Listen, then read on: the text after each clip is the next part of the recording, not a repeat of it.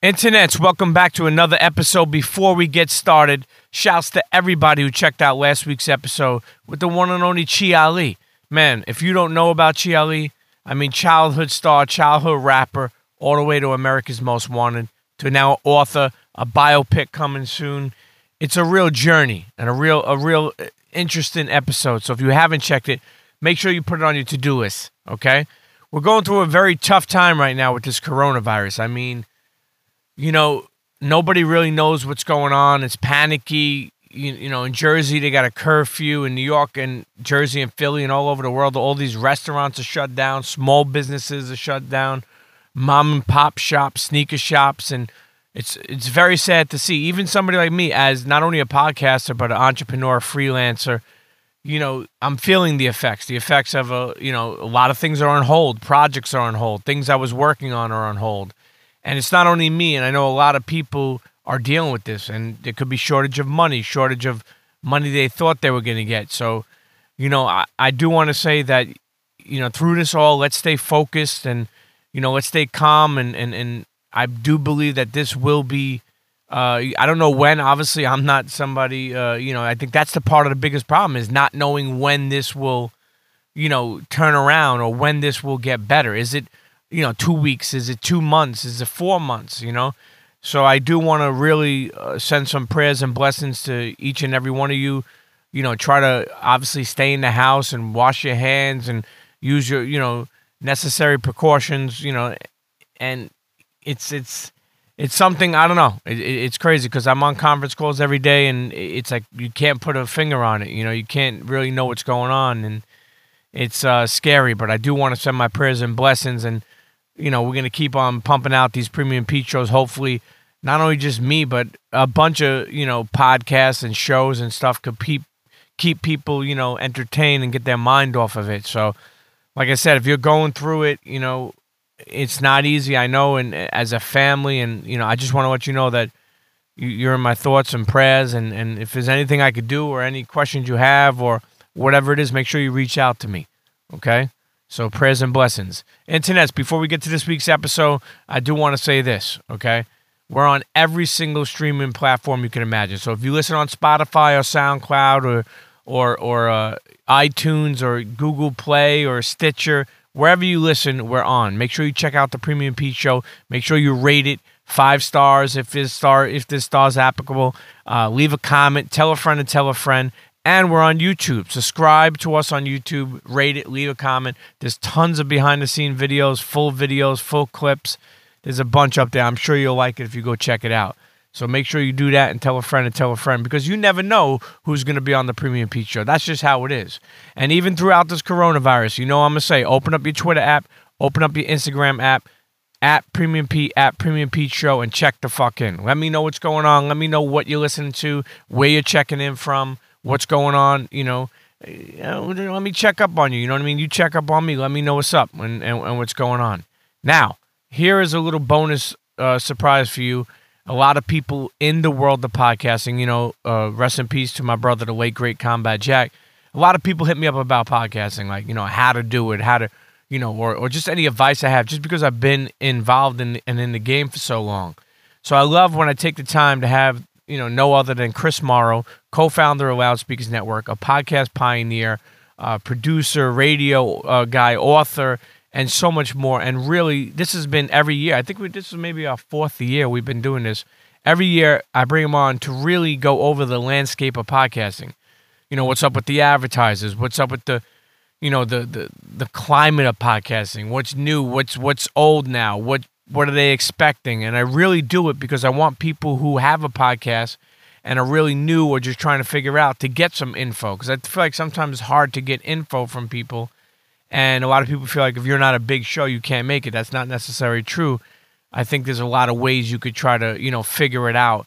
It doesn't only have to be one way. So, internets, I don't got to say no more. Listen, coronavirus, fuck the coronavirus. I mean, it's been nothing but a fucking mess. I'm sending prayers and blessings to each and one of your families. I said it before, and I'm saying it again because I mean it. I know for me, it's like I'm going crazy, just really with all my projects on hold and things I'm doing. And, I just want to get out there and work. People are saying, Pete, stay home, because I'm always on the move. I'm always on the road. And people are like, stay home, stay the fuck home. So, here I am staying the fuck home. I mean, thank God for Goodfellas, but how many times can I watch fucking Goodfellas? So anyway, internets, okay? All my podcasts is worldwide. Tell a friend to tell a friend. If you have a friend who's starting a podcast, wants to start a podcast in their network, whatever it is, whenever I have Chris Morrow, the Podfather, on, we always go over. It's very insightful information for people. So tell a friend to tell a friend, and I present to you the podcasting in 2020 with the one and only, the Podfather, Chris Morrow. Brr, let's get to it. CHEA. Yo, what's up, y'all? This is Fat Man Scoop, the undisputed voice of the club, the two-time Grammy Award winner. Let me make this official for you. Fat Man Scoop, Corkman Clan, Internets. It's time to go with my dude, Premium Pete. Let's get focused. Let's go. Internets. Let's turn up. One time. Premium Pete. Come on, everybody get set. Let's go. It's the next episode. It's the Premium Pete Show. News, interviews, all of the info. Listen up. It's the Premium Pete Show. If you want the scoop in the low, down low, listen to the show, cause Milk said so. Fuck what you heard, better act like you know. It's the Premium Pete Show. Internets, welcome back to another episode of the Premium Pete Show. Sitting here with maybe like a 4 or 5 time return guest. I can't believe that. You may be going for the record. Really? There's a couple of people who have returned a bunch of times, but you may go for the record. Listen, Internets, whenever we do these episodes, they're really special because being in the podcast space, I know so many people are interested in learning, the growth of it and what's going on and the space. And we used to call it the climate of podcasting, especially in 2020. So the one and only, we got to give him a couple of AKAs right now. So we'll give him co-founder of Loudspeakers Network, author, Lyme's disease survivor, fighter, whatever, Warrior. The president of Fuckyberg and Jenkins, and my friend, Mr. Chris Morrow. Well, thank you, Pete. It's always a pleasure to be here on the Premier Pete Show. Yeah, Premier. Who said that one time? Wayne Diamond. Oh, Wayne Diamond. That's right. The Premier Pete Show. Yeah. Shouts to Wayne Diamond. Listen, that episode was hysterical, New York Gold, and really to be that old, that at that age, Watch yourself. I know. He gets upset when I call him old.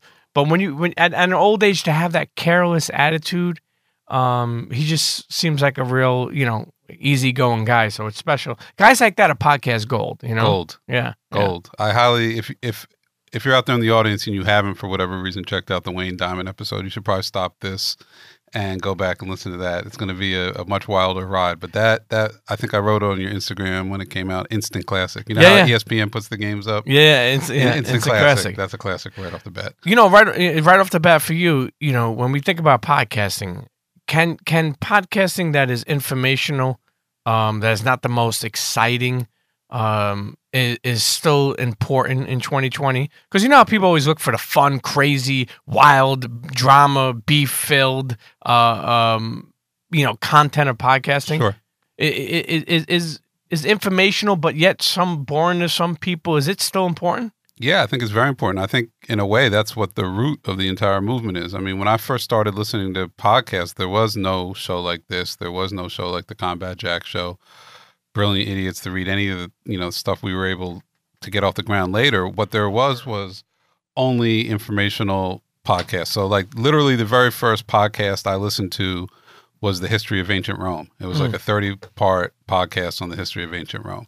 And then I got into a podcast about the backdrop of the Arab Spring movement. So that was really the root of this whole thing, was these super deep, intellectual, specific things. So I think they're never going to go away. And I think what they are is it's like a slow burn. Those aren't shows that necessarily there's a burning desire. There's some shows, if something happens, you want to tune into your favorite podcast the next day because I know they're going to go off. Sure. I can't miss this. Kanye said whatever. Yeah. They're going to talk. I got to hear what they said about Kobe's funeral, whatever the case may be. Sure. And there's an urgency to listen to those shows. Type of shows we're talking about, you might get to them when you get to them. But I think once you find one that speaks to whatever your specific interest is and there's a match there, that's a show you're going to stick with forever. How many podcasts would you say you see that are daily now, Monday through Friday or 5 days a week, versus where I don't even know how this was created. I just walked into it in 2010, but versus a weekly show. You know what I mean? Oh, the Daily's becoming much more popular. I mean, a lot of that is because of the actual podcast, The Daily, which is the New York Times daily podcast. Which you told me you really like. I do. I can't bring myself to listen to it every day because I get a little jealous, and I wish I had done it myself. But it's really good. It's really good. And like, if you listen to that every day, you're gonna come out with a little something every day, a little extra bit of information. It's a very, very well done, thought out, thorough show, and it can surprise you sometimes. Sometimes it's like, I'm sure we're taping this during kind of the coronavirus, though I'm sure it'll still be going on whenever the show comes out. I'm sure maybe hopefully today, not. Or hopefully not, right? But like, I think it will be. But I know, right? I spent a lot of time on a little sidebar. I spent about an hour last night trying to buy the N95 masks. So basically, what everybody's saying is the surgical masks that you see everybody wearing, those are worthless. Right. Okay. Those aren't gonna help you at all. You got to get the N95 masks. What's that? Some like fucking submarine shit? Nah, it's a mask with a little built-in respirator on it. So like if you've ever seen the guys who work with fiberglass maybe or sawdust doing the saws, those are like the more, excuse me, like more upgraded versions of a surgical mask. So when the coronavirus first started popping, I was doing some research and I was like, all right, I got to get my hands on these. And this was probably a month ago. I got a 10-pack, and even that I had to look for a little bit. They're sold out. You can't find them anywhere in America right now. Yeah, anywhere in the world. Now those masks, the circulation of air is you're not breathing the outside air. It's just your air. It's just your air. Yeah. So I got 10 of them. So come see me. Come see. How much you charging for them, bro? How much you? I got a 10-pack. Internet sees what do they call that when you price? I'm hoarding, man. I'm hoarding and price gouging. Price gouging. The problem is, and I feel bad about it now. I read an article today, and basically because a lot of these masks they're manufactured in China. So we can't, not only aren't there any available right now, they're not going to be any more coming in. And what they're saying is the biggest issue is when eventually it hits America, which it will, the first responders, the people in the hospitals who need it because they're going to be treating. Sure. They're not going to have it. Well, can't we develop it? Like, I mean, you a could newer do version? I mean, ask Jeff Bezos. The N96? N95. I know, I'm saying the new one is new. Right. So I got 10. I convinced our friend Chico Leo of the Fan Bros to go in for a 20-pack when I got mine. So he's really sitting in the gold mine right now. Maybe you should go talk to him if things get crazy. Hey, listen, coronavirus is real. Yeah. Crazy thing is people think it has something to do with Corona. Right. That's the craziest thing. Like, I wonder if that took any hits on Corona. Like meaning the beer. Yeah, I've been getting a lot of Corona and Limes jokes. Like if Chris gets Corona, then he's gonna have Corona and Limes. Shit. That's last time we did an episode, we did a bunch of episodes. We did, I don't remember, which one, but it could have been 2000, the state of podcasting in 2018, 2019. We went over your journey as an author, as somebody, in the podcast world, radio world for a long time.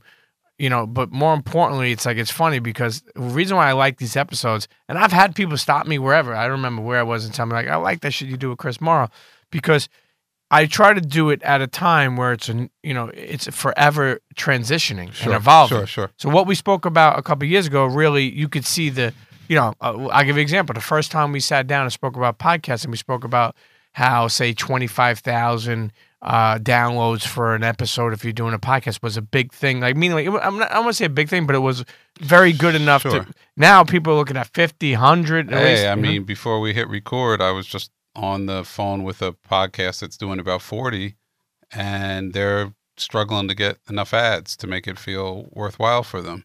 So now 40 is like, that's the when we started, 40 would have been incredible. Yeah. Mind blowing. We got 40,000 listeners. And now it's like 40 doesn't feel like it's good enough to some people. So, I think overall the game has gotten to where everyone wanted it to get, but now that it's here, it's sometimes it's a little bit of a be careful what you wish for. When you think about brands, and I've sat in meetings and And even over the past couple, King, you're crazy. Even over the past couple of months in 2020, when I think about it, there's a lot of networks and a lot of podcasts out there. Yeah. Some of these podcasts, sometimes I go sit down with some of these companies and talk to them and just people, whatever, business I'm taking, producing shows or figuring out. Some of them don't even know the Combat Jack Show. Some of them don't even know some of the other shows that I'll mention. Like, for instance, say if I mentioned the network, like Loudspeakers, and I'll be like, oh, yeah, the Read has been doing a couple 100,000 downloads for you. They won't even know that. So they'll tell me one of their podcasts. I may not even know that. Sure. Like there was like some show, I think Grace something, I forgot what it was, but like some news show, and they said that she does like 800. I was like, but I never even heard of her.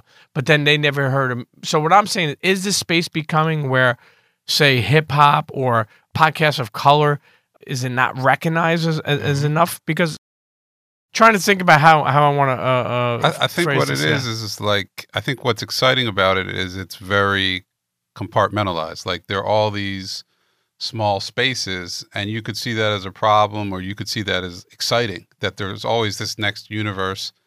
I mean, I'll give you an example. Like when the iHeart Podcast Awards happened, I was talking to Charlemagne like the day after, and I don't think he'll mind me saying this. Like he was asking me, I think a show called My Favorite Murder won for Best Podcast, and he was kind of like, "Man, I never heard of that." And I was like, "What are you talking about? That show's a monster." Like I don't know what numbers it does, but it's like a major show. It has a big touring presence, merch, spin-off shows. Like it's kind of created its own universe.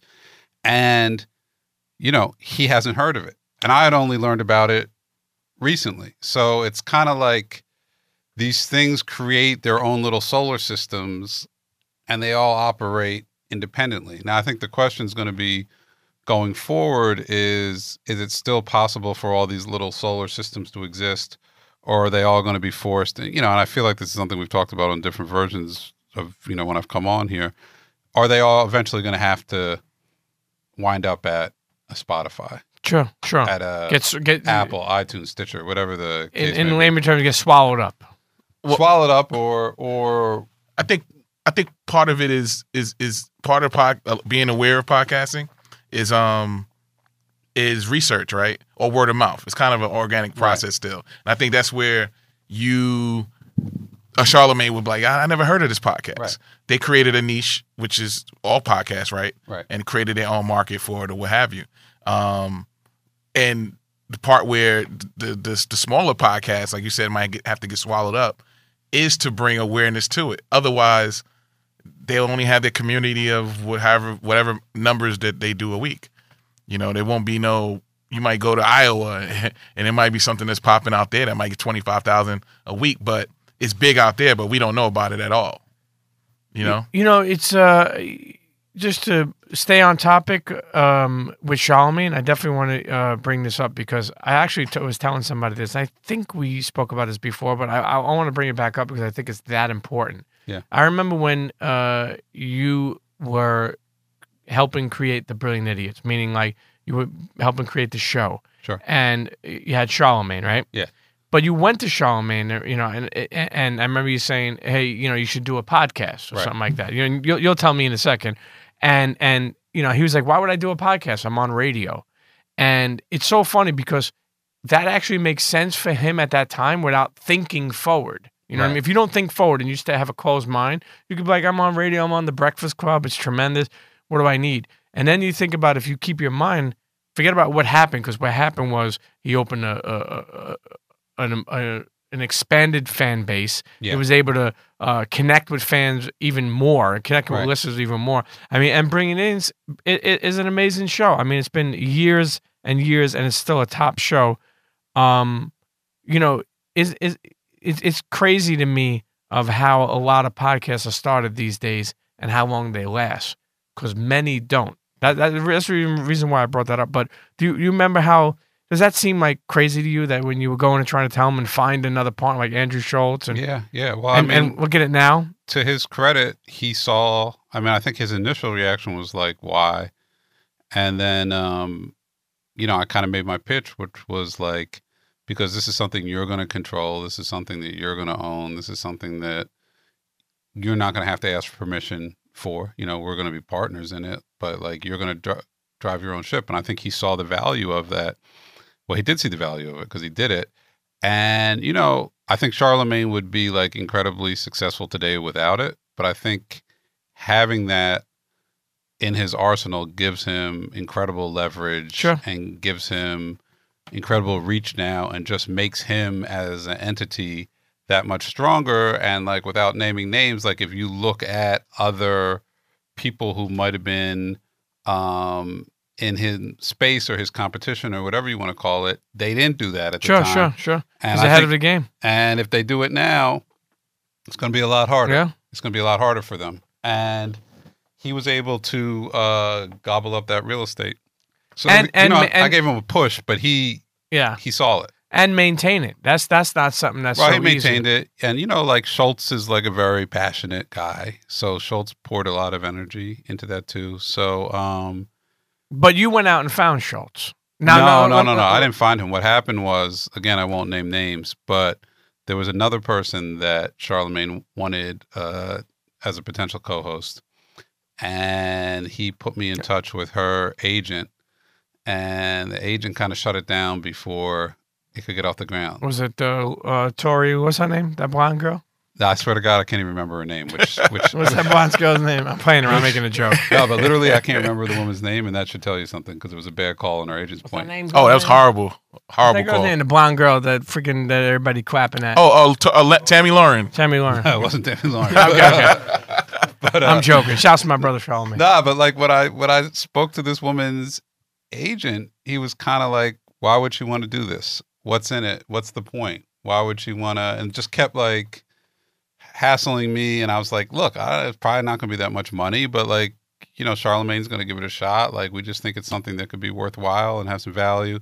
And he shut it down. Yeah. And and then after a while, I went back to Charlemagne and I was like, "Listen, like, I'm not getting anywhere with this agent. He doesn't think it's a valuable thing. You got anybody else?" And he was like, "Well, there's this comedian I know through Guy Code, Andrew Schultz, and like I like talking to him on the phone. We have really good conversations." And I was like, "All right, cool." So I was like, "Let me go check him out." So there was a thing called the New York Podcast Festival. I don't know if it's still going on. And it was a bar somewhere on the Lower East Side down in the basement. And it was a Dante Nero. Dante Nero, yeah. It was Dante's podcast. And they had Michael CHEA. How do you pronounce his last name from Saturday Night Live? CHEA? I have no idea. I'm the worst person to actually Weekend pronounce Update him. guy. You know who I'm talking about? It was him, Dante, some woman whose name I forget, and Schultz all on the panel. Crazy to see how far he's come, but go ahead. Schultz killed it. Yeah? Schultz killed it, yeah. So afterwards, I was like, "Yo, can I talk to you for a second?" Charlemagne sent me down there. And he's like, "Yeah, no problem." We went to the bar, and I was like, "Yo, we're thinking about starting this podcast, and Charlemagne thought you'd be good. You want to give it a shot?" And he's like, "Yeah, fuck it, let's do it." That easy. Now, literally that easy. Today, okay, let me talk to your agent. Let me see. Yeah. Well, Spotify's offering us this, and Schultz would have drove you through the ringer. Through the ringer, I'd jump out a window. So, the thing I've been thinking about recently, and this was within the context of podcasting, but I think it really applies to everything in your life, is that was the golden age back then. We were right in the middle of the golden age. We were right in the, I spend a lot of time reading like rock and roll biographies of like musicians or singers, rock stars. And I'm always curious, like, how do they know they're in the moment? Because you can look back and you can, like, for instance, I sent you a screenshot of, I'm reading a book about the oral history of Cold Chillin'. Yeah. And they quote a quote from Roxanne Shante on the Premium Pete Show. They like, as she said on the Premium Pete Show, so I sent it to you. But anyway, I'm reading this book about Cold Chilling, and like I was a huge Cold Chillin' fan in the late 80s. Like to me, that was the pinnacle.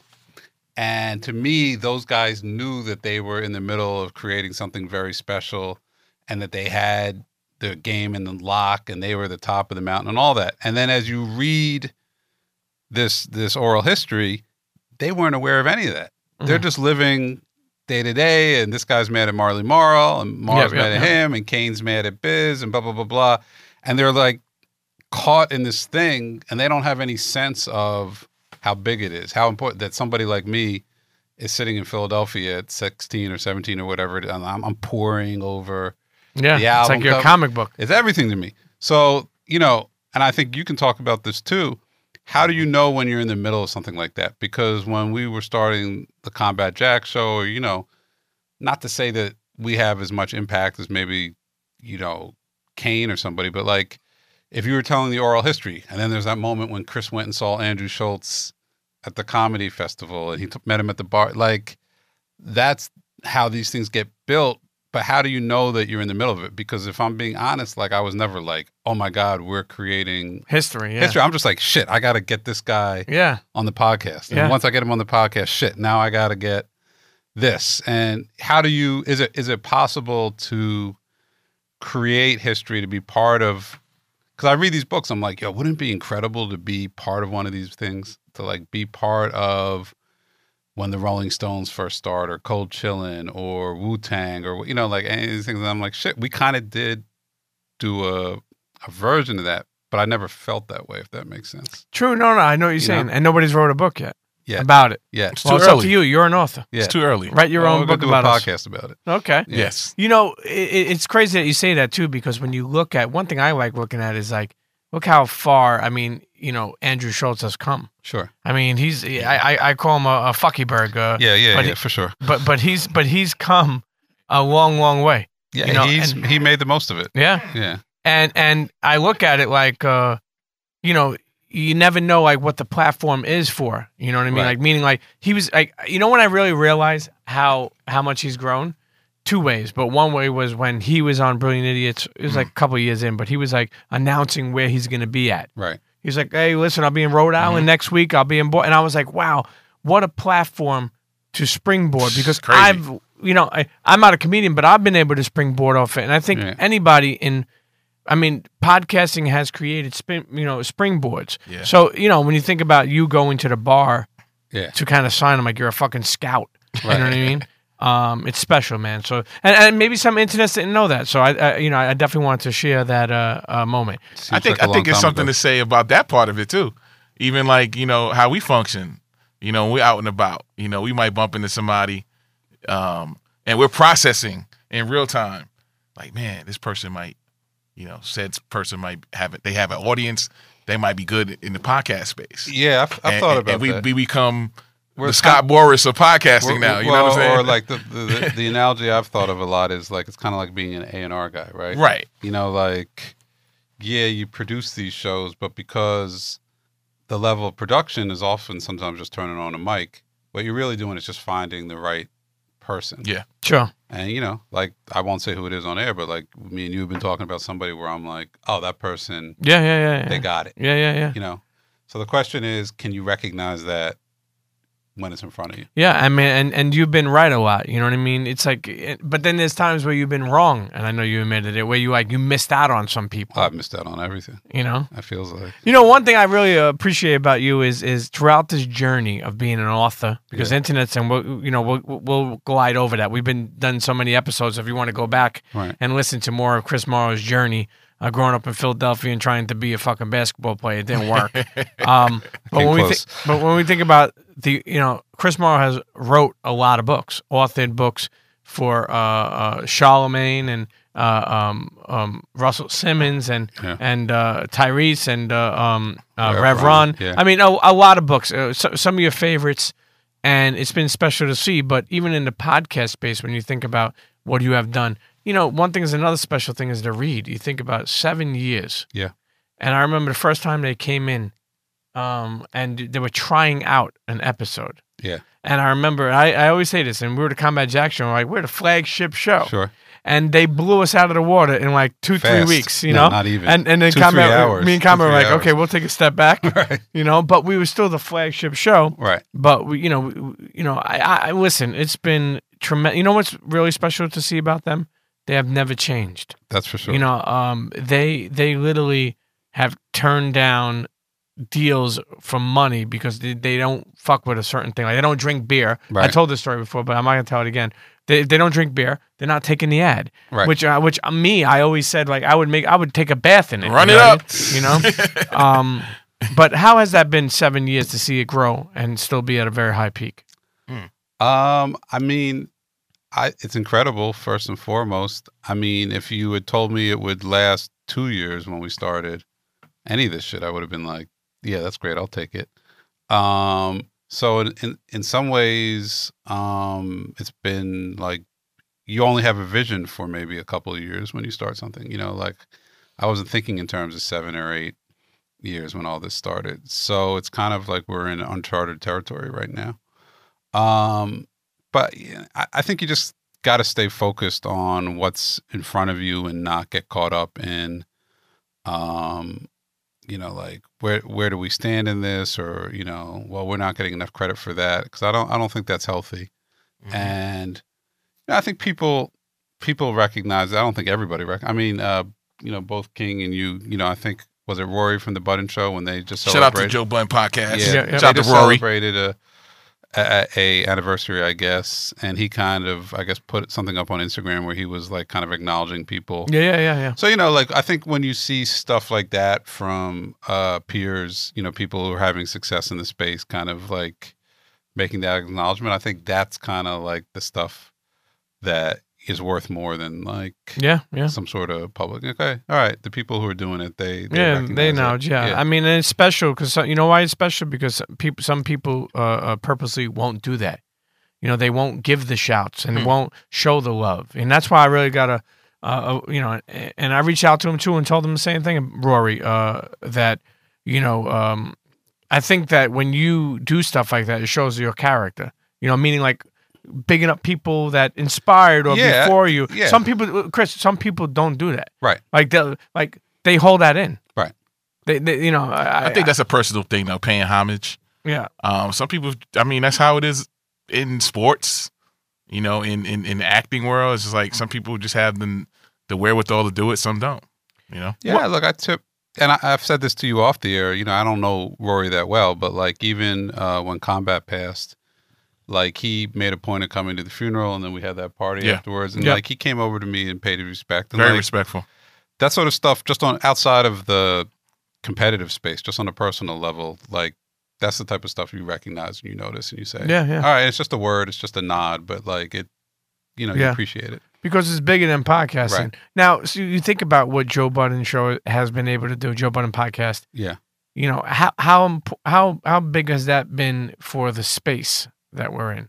Like, meaning their deal with Spotify. I think it's been really important because I think, and I'm just talking within the hip hop space right now. Yeah. I think the first big kind of moment in hip hop space was Charlemagne with Brilliant Idiots, because I think that prior to that, and we experienced some of this with the Combat Jack Show, prior to that, the podcast was seen as people who couldn't get on the radio, right? You guys are doing this because you can't get on Hot 97, because you can't get on Power 105. If you were really any good, you'd have a radio show. When we used to go up to, shouts to Ebro, but when we used to go out to up to Hot 97, he used to be like, we asked him. I know, but he used to be like, I'm on the box every day. Right. Yeah. And that was looked at, I gather, as like, I'm doing it. And maybe you're not. You know, I always make this joke, not to, you know, I don't want to go away from your thoughts on the Joe Budden, but I got to tell this joke.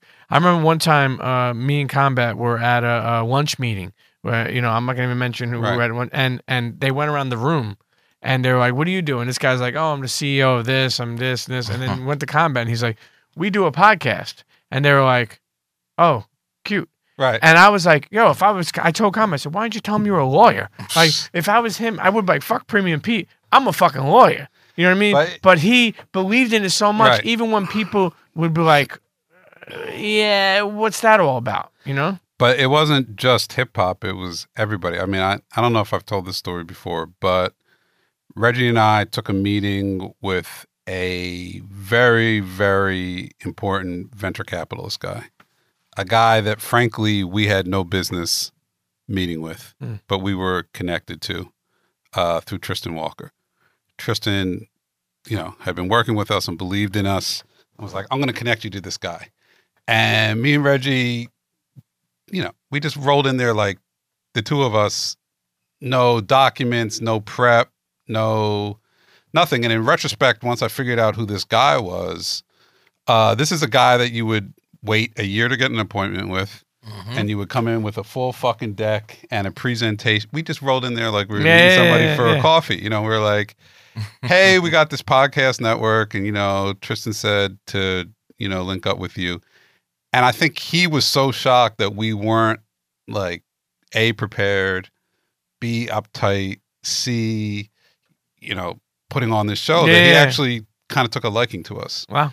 And he kind of broke it down for us and was like, listen, you know, like, I'm in the business of $100 million investments and bets. I just literally don't have the infrastructure to bet on a small thing. And, you know, the podcasting audience isn't that big. You know, at the end of the day, this is probably going to be a pretty small thing, even if it does pan out. I really like you guys. I would suggest you do X, Y. He actually told us not to take on investors, which we listened to for better or for worse.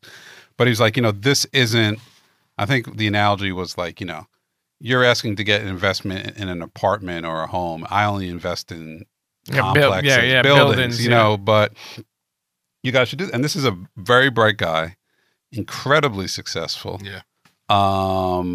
Again, somebody that people literally are trying to get access to a year or two out and can't. And I was thinking about it the other day, and I was like, yo, Spotify sold for $300 million. He was wrong. Yeah. You know?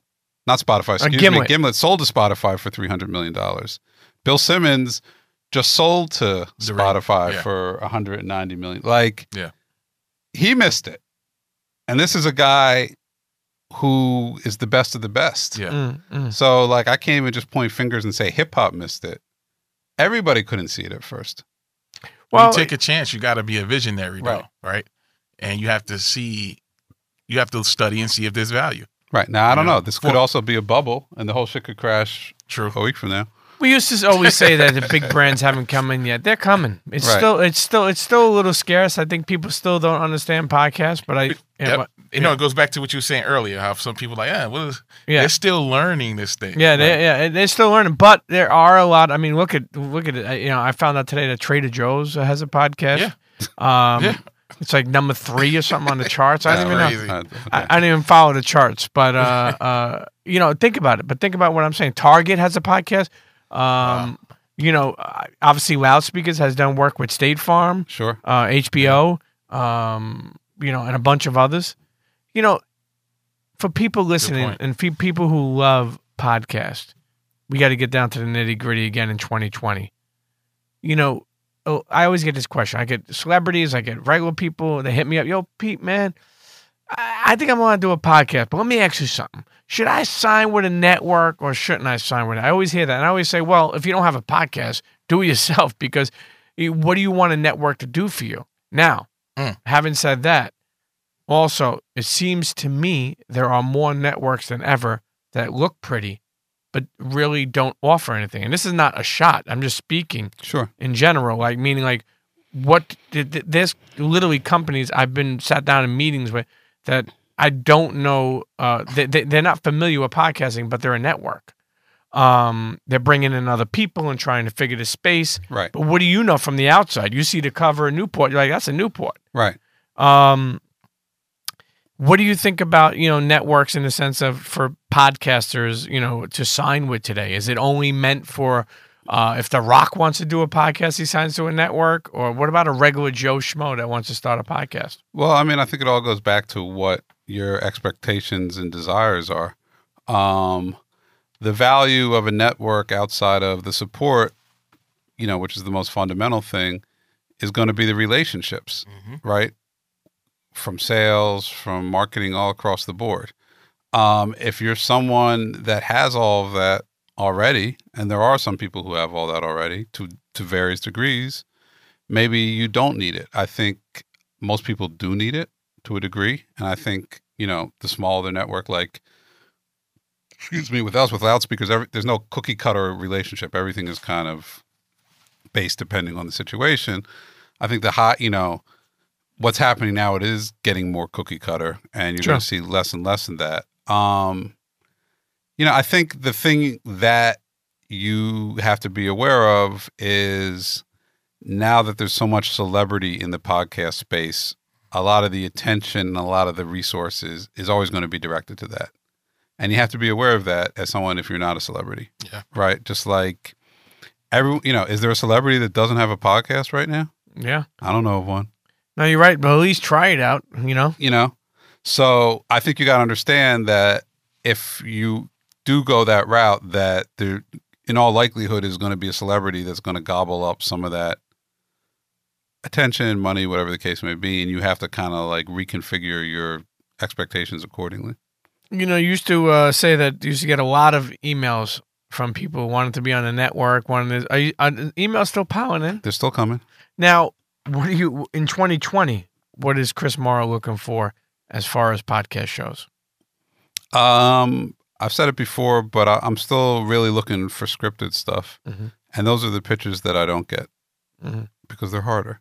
Yeah. It takes more time. It takes more time. It's more thought out. It's more thought out, but that's, really the only one is and again, we won't discuss it on air, but like the one you've brought to me. Yeah. Things of that nature. Yeah. That's what I'm looking for. Yeah. Well, hopefully we could explain. Maybe in next in episode 6, we'll talk about that.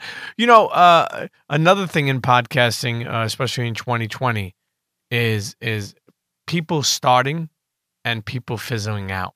Yeah. If you think about it, there may be, I don't know, but just say, like, I'm giving a rough number, but say there's like 900,000 podcasts out there. Yeah. It's only like, what people don't realize is only like 200,000 that are active. It's like that many has started. I've seen some numbers. I don't know if you heard this before, and if you think about it, think about a person like, you'll see somebody go on Instagram like, 100 comments, I'll start a podcast. You know what I mean? Right. And then people are like, do it, and then they do it.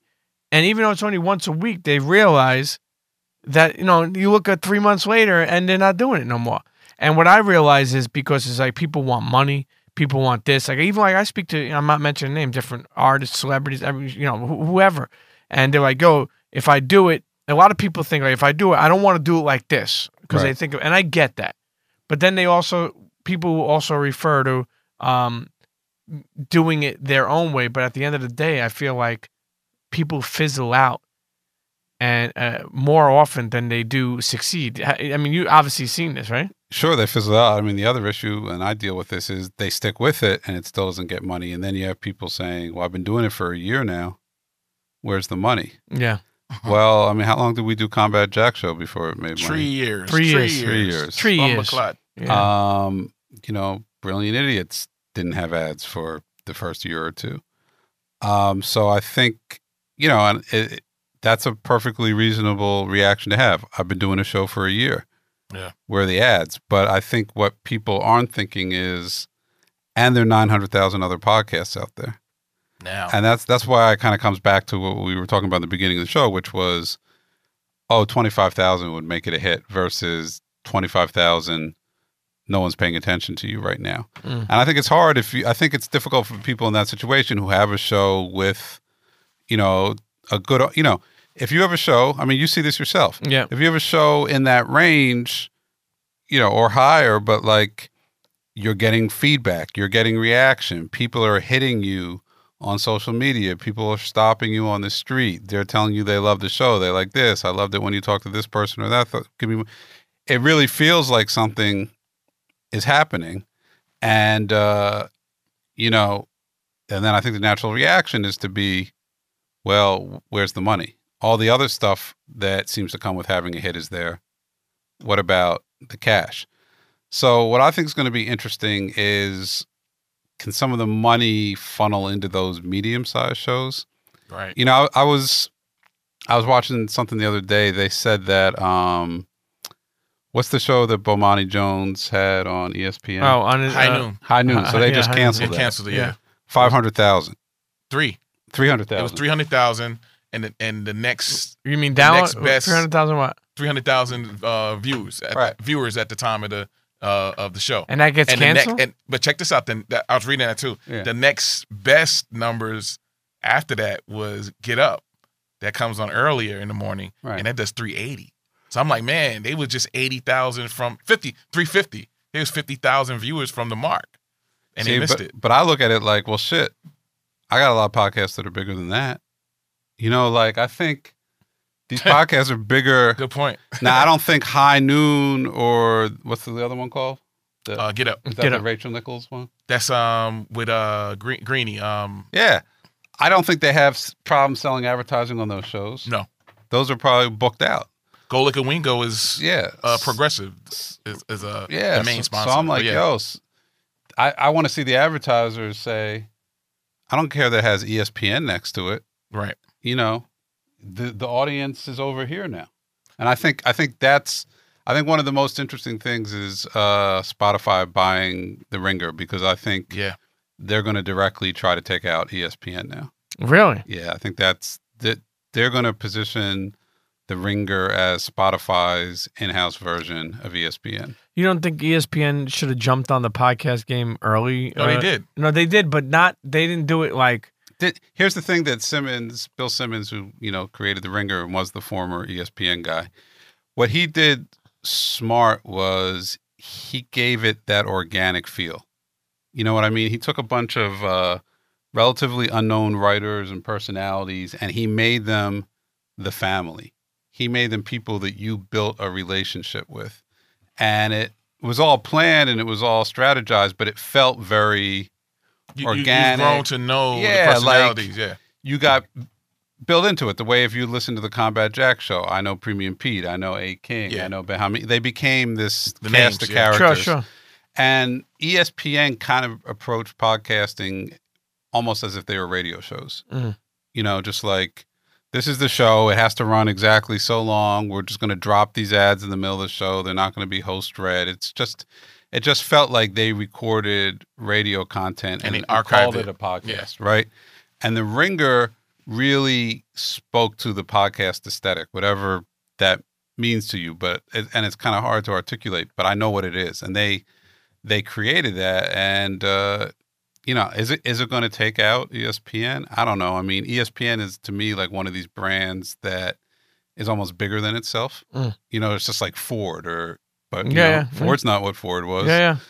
And, you know, ESPN also has relationships, obviously, with a lot of the sports leagues themselves. But in some ways, I think that's a little limiting because there's certain places they can't go because they don't want to piss off the NBA, or if they have NFL, I don't even, you know what I mean? Like, there are relationships there that create kind of boundaries. Mm-hmm. Whereas somewhere like The Ringer, they're not, you know, broadcasting NBA games. They can say whatever the fuck they want to say about people. They can curse. They can bring in pop culture stuff. ESPN is like very Burr, right? Like, it's lost that. Yeah. Like, when it came out, it was the cool new shit. Now, 35, 40 years later, it's the establishment. And something like The Ringer feels much more alive and fresh. So I think it'll be interesting to see how that plays out. So people are getting bought out, like, in a sense of full, you know, buyout, like, or it's more of a partnership deal, you believe in, where people are still able to have some equity. Like, is Bill Simmons like 100% out? I think he sold, yeah. But he's still going to run. He'll probably run. I would imagine there was an agreement where he'll stick around to a couple of years at least. I mean, I would sure they'd want like 5 years or some shit like that. But I'm sure he'll stick around and run it. Whenever you get an exit like that, that's when you could make some good salary, actually, too. Yeah. So, like, you know, I don't know how their situation was built, but, you know, I don't know if he had investors or partners, but, you know, so yeah, he's going to get $190 million or whatever the number ultimately was, and then I'm sure for him to stick around and run it for 5 years, he's going to want $2-3 million a year. Yeah, sure. You know, so Bill Simmons, I'm sure he wasn't hurting before, but he's really not hurting right now. Shouts to Billy Simmons. Yeah.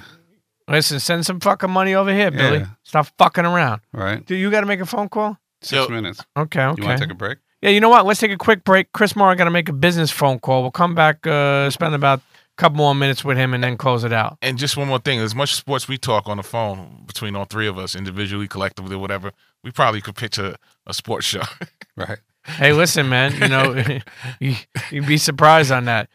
Chris Morrow's got to call Funky Joe Judge, Funky Berg, and Jenkins. Internets don't go nowhere. We'll be right back. Burr. Cheers. Yep, Charlamagne the God here. The Prime Minister of pissing people off, the ruler of rubbing you the wrong way, the architect of aggravation. And right now I'm with my guy, my man Premium Pete. on the Premium Pete Show, okay? Internets, tune the fuck in. Peace. Okay, and we're back sitting here with Chris Morrow. Listen, he had to take a break and make a phone call. You know, this guy's he's doing business deals behind the scenes. Let's tell the truth, Pete. The phone call didn't happen. Okay, all right. They're rescheduling on me. It sounded good, but we did take a break for your phone call. I did take a break, yeah. Listen, you know, whenever we do these episodes, I always say to myself that I think of the people worldwide that we have ran into that have appreciated the Loudspeakers Network, that have appreciated the Combat Jack Show, that appreciate. I always think of like people who don't have the answers, because I feel like and you're not going to get every answer obviously from a podcast, but Right. I feel like the space, even though it's getting more filled up and kind of figured out a little bit, meaning like you're getting the gist of what it's becoming. Yeah. Is, you know, it's also still confusing to a lot of people, and it's also hard for a lot of people. I will say this. I give a lot of people advice in the sense of, because people always talk about money, money, money, money. Sure. The greatest thing I feel like, if you're not a celebrity, is if you're making money, don't only focus on money on the podcast, because, you know, you're living, say if you have like a good job and you're doing a podcast, at least, you know, like, yo, I'm not going to go broke. Right. You know, Right. And you could try to put all the content you want in it. I love scripted stuff. I always tell people, if I had to do it over again, I don't know if I would do a weekly show. Yeah. I just got so used to it. And you think about it, King, I mean, even, you know, Chris, this is almost 10 years of doing a weekly show. Wow. You know, you got to think about how crazy that is. And then sometimes I think about how long that is. And sometimes I'm like, damn, that's not too long ago. No. You know, when you think about how much the game has changed. You know, we spoke about where podcast is now. We spoke about certain podcasts that change. Now, when you go to a network, do a lot of, if they don't buy you, you know, does the network try to get like a lot of your, you know, IP, you know, on your show and own it all? Or, you know, people doing 50-50 deals? Because you made something, you gave a great point, and I'll let you talk to it. When you mentioned A&R. Yeah. The podcast world should be looked at as an artist. Right. Meaning they get an advance, Yeah. you get budget, you know what I mean? Because they are streams and plays, and wouldn't you think that? Well, it's interesting. So when this all first started, the theory was the touring's not worth anything on podcasts. The IP's not worth anything on podcasts. Even the merch is probably not worth that much. It's all about the sales revenue. Over the last 5 years, and you know, I had some very smart people tell me that. And I didn't focus on those things, and that was probably a mistake. But, you know, now it turns out those things are really valuable and are probably going to get even more valuable going forward. So I think when you talk about the music analogy, yeah, you know, like the labels would like to sign you to a 360 deal where they get a piece of your merch, they get a piece of your touring and your streams and album sales. I think the difference right now is that for that initial investment, a music label is still, I'll put it to you like this. Sure, not every act they sign is going to become a megastar. In fact, probably the large majority won't. But when one hits, it pays for The others. everything, because it really could hit. I don't think like the podcasts that hit as big as the music acts that hit, if that makes sense.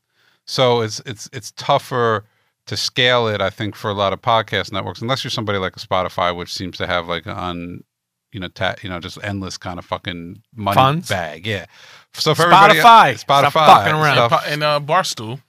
Barstool's got a lot of money too. So, you know, it's like, I think as you see those guys get more active in the space, they can say, yeah, fuck it. We're going to give this guy this and this guy this and this guy this. Where somebody like me, like I can't necessarily afford to do that truthfully. Sure. Because if it doesn't hit, I'm done. That's what sucks when we go back and think about not getting investors and, you know. Right. So that's kind of like what I meant by when I said, be careful what you ask for, because when we were all doing this at the beginning, it was like, wouldn't it be great if these guys would get involved in the space? And wouldn't it be great if, well, it's happening, but it doesn't necessarily happen the way you want it to happen. So I think the bottom line is you just have to be constantly in a state of adapting and seeing what's happening. But I don't think that's specific to podcasting. I think that's just the reality for everybody in any sort of creative space going forward, because it used to be, again, like to bring it back to that Cold Chilling book that I was reading, like I'm reading about the dynamics of the record industry in 1987, 1988, and it's all based on distribution and none of that shit exists anymore. Yeah. Like literally, the industry, you create your own. Yeah, it does not fucking exist anymore. And it used to be that like these technological changes would happen like very gradually, right? Like the record industry kind of ran the same way for 15 or 20 years until CDs came in. And then it kind of settled into that, and it probably ran for like another 10, maybe 15 years until streaming came in. But you don't get 10 or 15 years between technological advances anymore. Like the shit is just fucking happening every 5 minutes. So whatever's happening right now in terms of a Barstool or a Spotify and podcasting, it's not going to be like this 2 years from now. So I think the key is just not getting settled into a kind of mind state of, all right, this is how business is going to get done. This is what it's going to look like. Because I think if that's your mentality, you're going to get burnt. I think you have to be in the mentality of like, what else is happening? What's about to happen? What's moving right now? And I think that's what makes it exciting on one hand, the sense that there's this thing about to happen right under your nose that maybe you don't pay attention to. But like, if you just look hard enough, you're going to find it. That could also be very scary, the sense of there's a million fucking things happening out there and I don't know.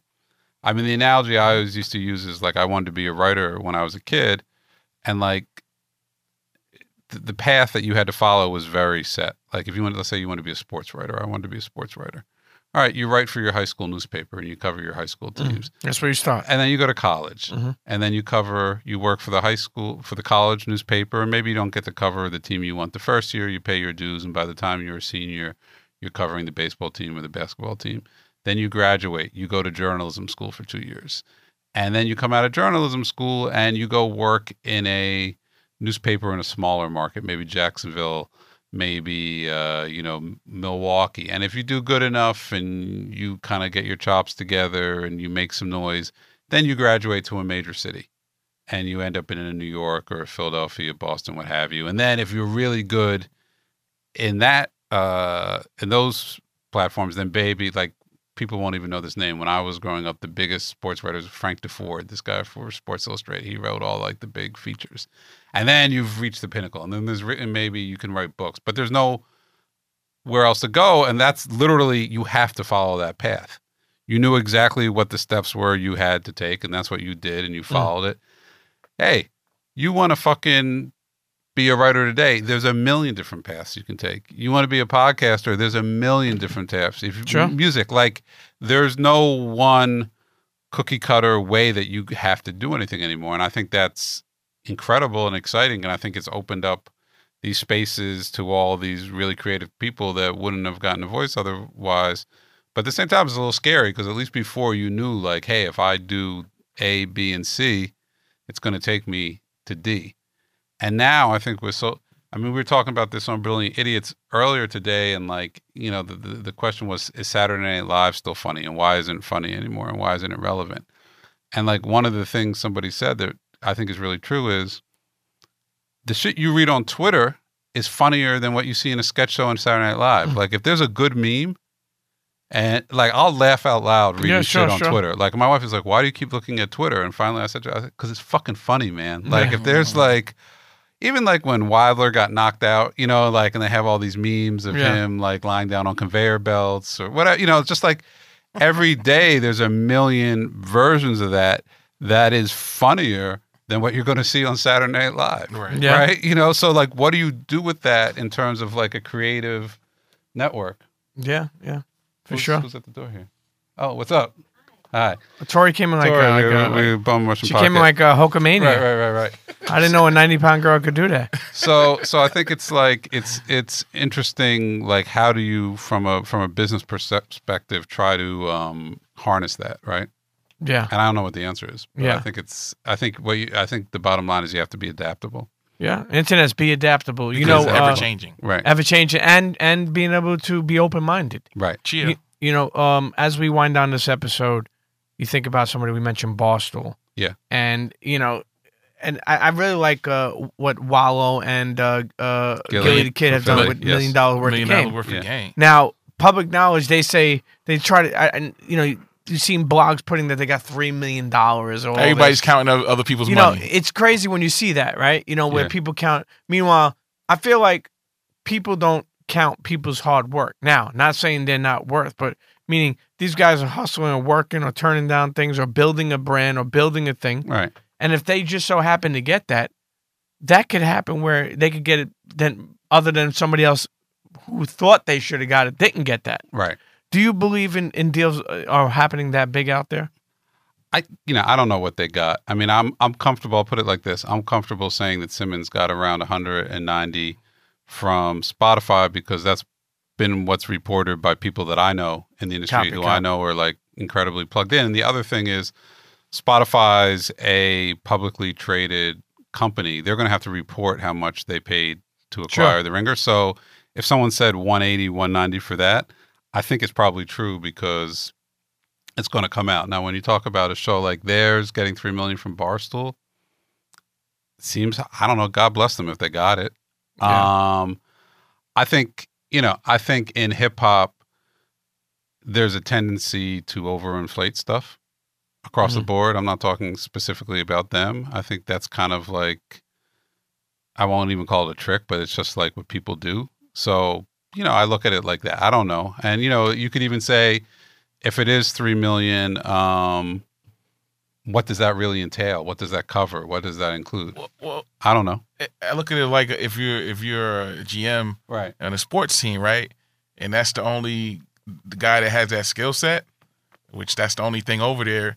I think if that is the number, $1 million worth of game has the leverage, right? Yeah. There's interest and there's leverage, right? And the interest is to bring somebody on board that can be the only. They're the only one in that space over there that talks that content. So they're like, all right, cool. What would it take to bring us over there? Yeah, I mean, look, $3 million. Oh, done. All right. I mean, look, I'm just saying, like, they that's got the logic. $3 million, they were smart to take it. Like that sounds like a great deal. They didn't want to wait. Right. Let's not wait till year 5 to offer them something. Yeah, for sure. And especially you never know. Barstool is trying to jump into the water to the urban world. Yeah. And it could be possible. And what better dudes? I like what they're doing. Look at they're funny. Joe Rogan. They reported that he makes what, 30 million a year. He might. I mean, look. The number one question I get asked about podcasts is how much did Joe Budden get? That's what everybody wants to know. I don't fucking know, but like that's. So there's a lot of interest in it. There's obviously more. Tell people to mind their business. Yeah, why are we counting money though, right? It's all about the content. I think we should count the success, count the hard work. I mean, there's more money. I think the bottom line is this: there's more money in the space than there was 5 years ago. That's without question. I think it's projected now around $200 million short of being a $1 billion industry, which is projected in the next couple of years. Smart VC guy. Yeah. Hey, listen. You got to read those articles, man. Not you. I'm saying the listener. It's always great to have you in the space. To discuss the world of podcasting, and we got to put the year of 2020. 2020. Wow. You can't cover everything. I will say this. One of my last questions for you is, by hoping to get money and sign with a network does that mean today that you have to give up all your rights? Well, I don't think it means you have to, but I think if there is a scenario when you're going to get a really big check, it means that you did give up some rights. Unless you have a show that's doing monster numbers and just the revenue alone is worth it to a company. But if you're not doing monster numbers, and by monster numbers, I mean like 700,000 an episode, 800,000 an episode, to get a big bag, I think, in my experience at least, and I can't speak for everybody's experience, you would have to be giving up that IP, something like a 360 deal. Now, I think what's going to be interesting is how much does the podcast industry integrate the video plays moving forward. I think that's one of the biggest questions facing the industry. You mean counting video views Right. versus their total? Right. So what's happening right now is within podcasts, that audio only space, there's a term that's getting thrown around a lot called IAB compliant. And I can't even tell you, though I should be able to, what IAB stands for. It's a organization, the International Association of Broadcasters. Irritable bowel syndrome. Aerial bowel syndrome, asparagus, pickers, I don't know, whatever it is. But so everyone wants you to be IAB compliant. Copy. And it makes sense because it's a way for these bigger brands to get metrics that they can have faith in and they can trust. Sure. IAB does not count YouTube. So, and I think it's maybe a little bit more prevalent in hip hop than in other spaces, but certainly in hip hop, everybody wants their shit on YouTube. Everybody wants the video on YouTube. But that's not going to count towards your IAB metrics.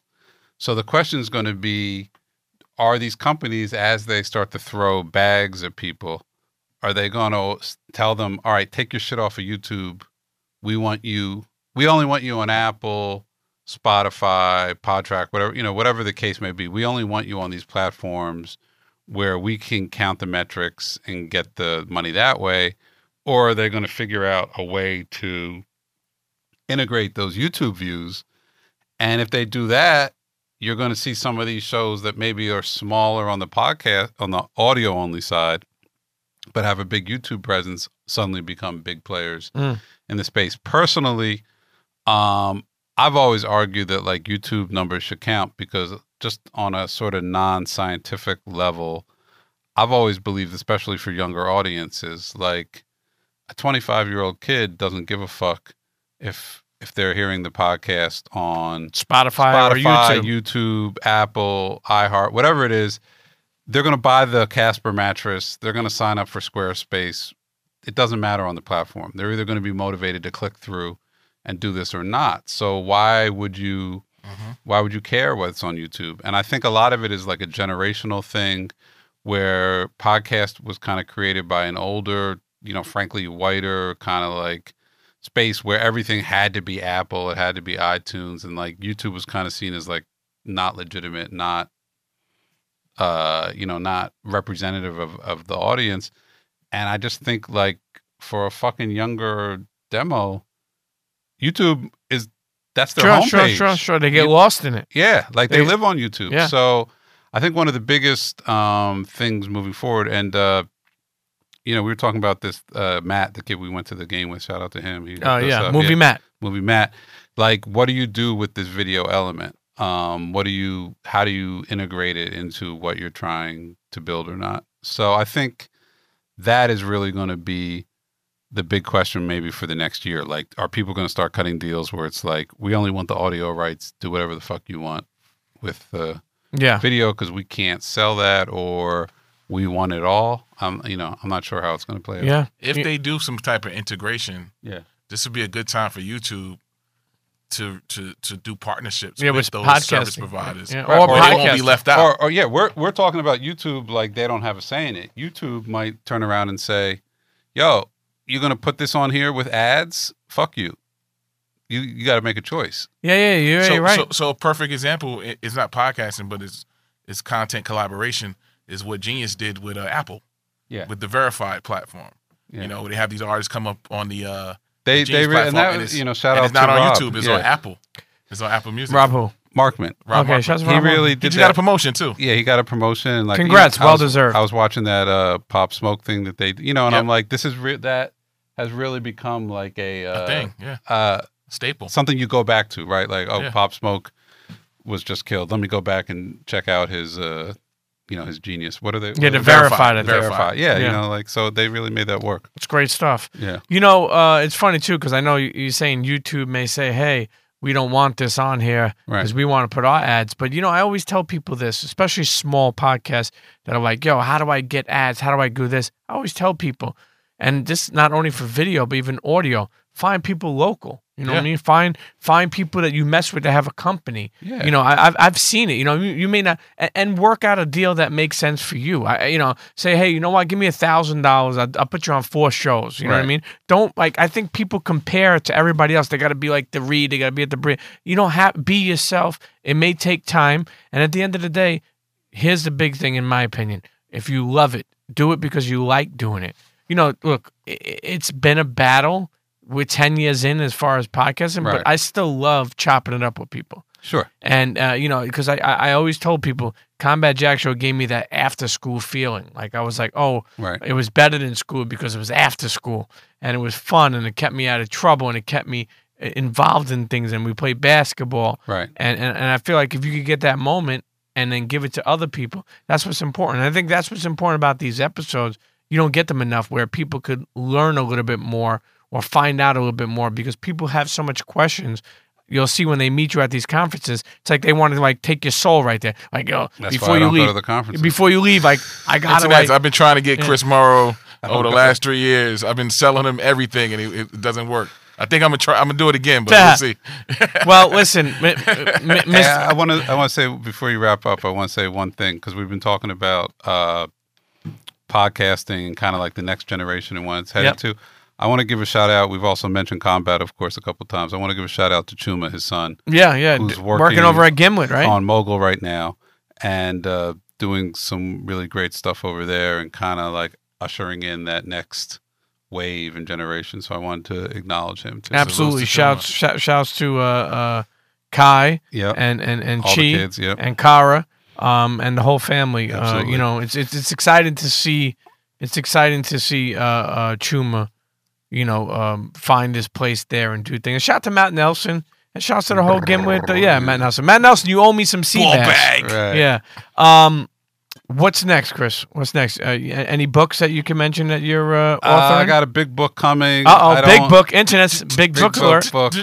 Don't feel quite comfortable mentioning it yet. Sorry. Okay, no problem. You know who it is. You kind of mentioned it on another podcast, but it might went over the head. All right, let's leave it that way. I don't want to get ahead of myself. But no, that'll be hopefully a huge project. Probably arguably the biggest one I've done yet. So that's exciting. Are you back on Twitter?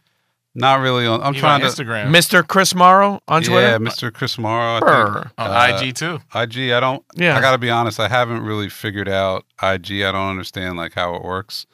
So, maybe you'll see a little bit more of me there. I need to figure out there's some weird. I was complaining about this the other night. If I go into Instagram, all I see is 85 South, 50 Cent, Snoop Dogg, and one person I don't know who they are. Well, the people you follow. That's it's probably literally that's all.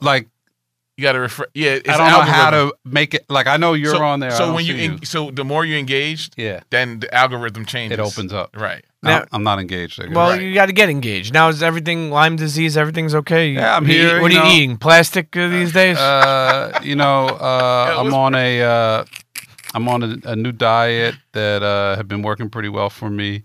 Paleo. What keto.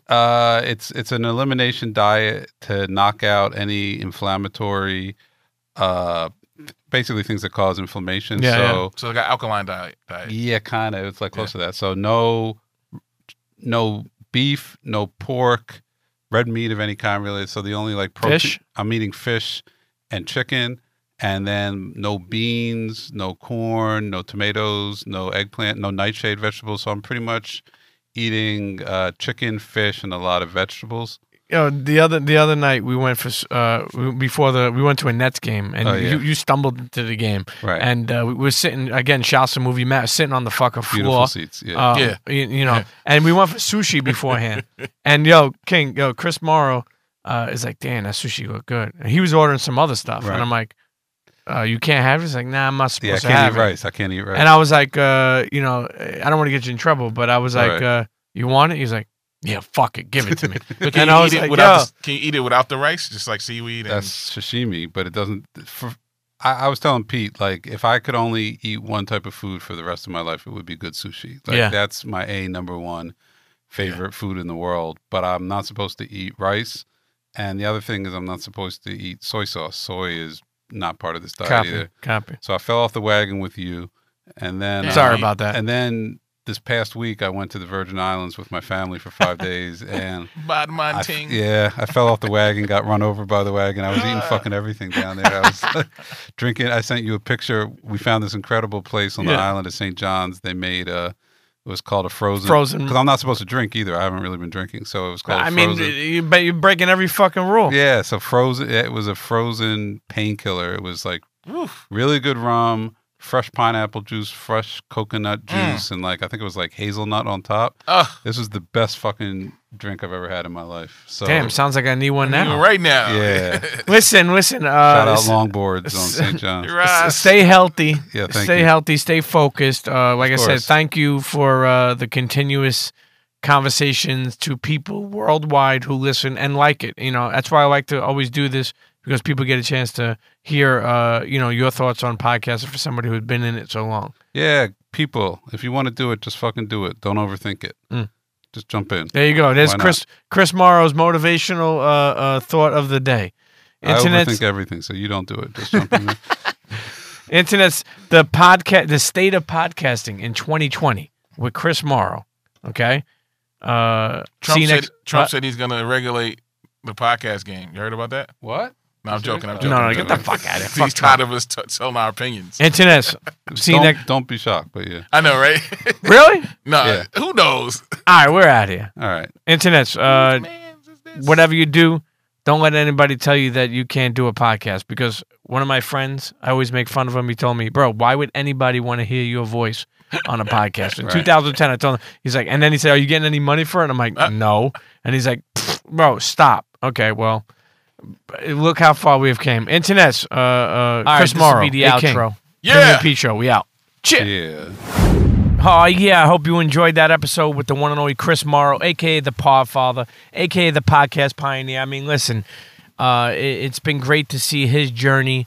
I love when he comes on and breaks down. I hope you learned something. If you have any other questions, okay, you want to find out info, okay, you work at a brand, you know, that wants to advertise on podcasts, my podcast, The Premium Pete Show, or other podcasts, because I deal with networks, I deal with multiple podcasts, email me, thepremiumpeteshow@gmail.com. Again, that's thepremiumpeteshow@gmail.com. You want me to host something, you want me to help produce something for you, you're a company, you want to advertise on my show or other shows, anything you have a question about any of that, I want you to email me, okay? One more time, thepremiumpeteshow@gmail.com. That's thepremiumpeteshow@gmail.com. Again, the coronavirus is crazy. Stay safe. Wash your hands. Sanitize that shit.